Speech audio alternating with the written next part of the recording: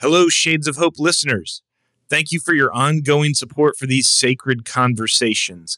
We are excited to share a preview of our next episode.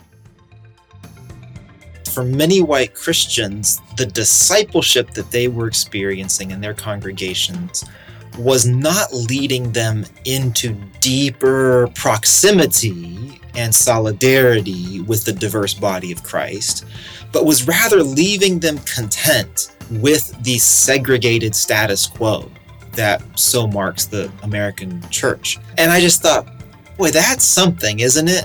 Why is it that our discipleship efforts don't seem to be making much of a dent in the segregated nature of the American church? Why is it that white Christians seem to have more in common with white non-Christians than with Christians of color who we share this profound faith in the Lord Jesus? I think for me, I want to think about reconciliation in terms of what Christ has accomplished for us.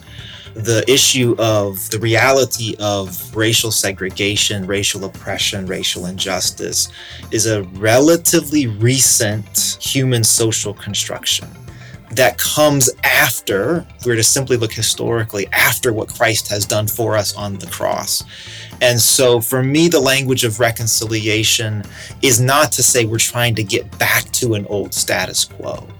Rather, it is to say that for true solidarity to happen, for us to truly live into this beloved community, we have to experience the miracle of the reconciliation that Christ accomplished for us.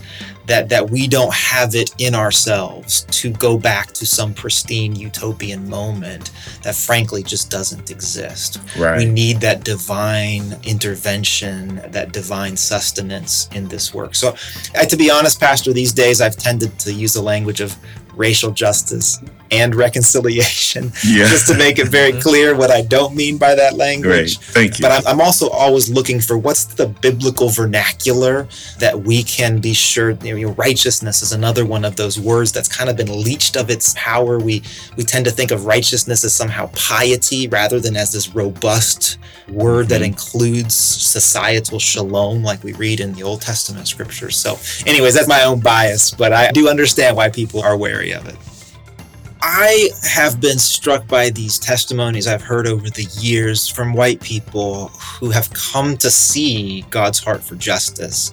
And so often, these are second conversions. And those are probably inevitable as in the way of Jesus, right? We're always going to be seeing, but boy, it sure seems like a consistent theme that we have separated a personal salvation from participating in the work of the kingdom.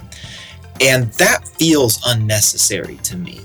And Dallas Willard was the one who gave me some language for this. He says something like, if you start with evangelism, you're always going to have to get to discipleship later. And so you're always kicking that can down the road. He said, but if you start with discipleship, evangelism is going to take care of itself. You start by calling people away from the world, calling people to follow Jesus, calling people to become like Jesus wherever they are. Evangelism is going to take care of itself. And so I thought, well, what if we thought about evangelism through the lens of discipleship with this idea of racial justice in mind, so that as we call people to start following Jesus, we just have this lens already that you're going to have to leave some stuff behind in order to follow Jesus. That's true of everybody. I don't think you read anybody in the Gospels who doesn't have to leave something behind in order to follow Jesus. Thank you for listening, and please share, rate, and review wherever you find this podcast. And we'd love to hear from you. You can email us at shadesofhopepodcast@gmail.com. That's shadesofhopepodcast@gmail.com.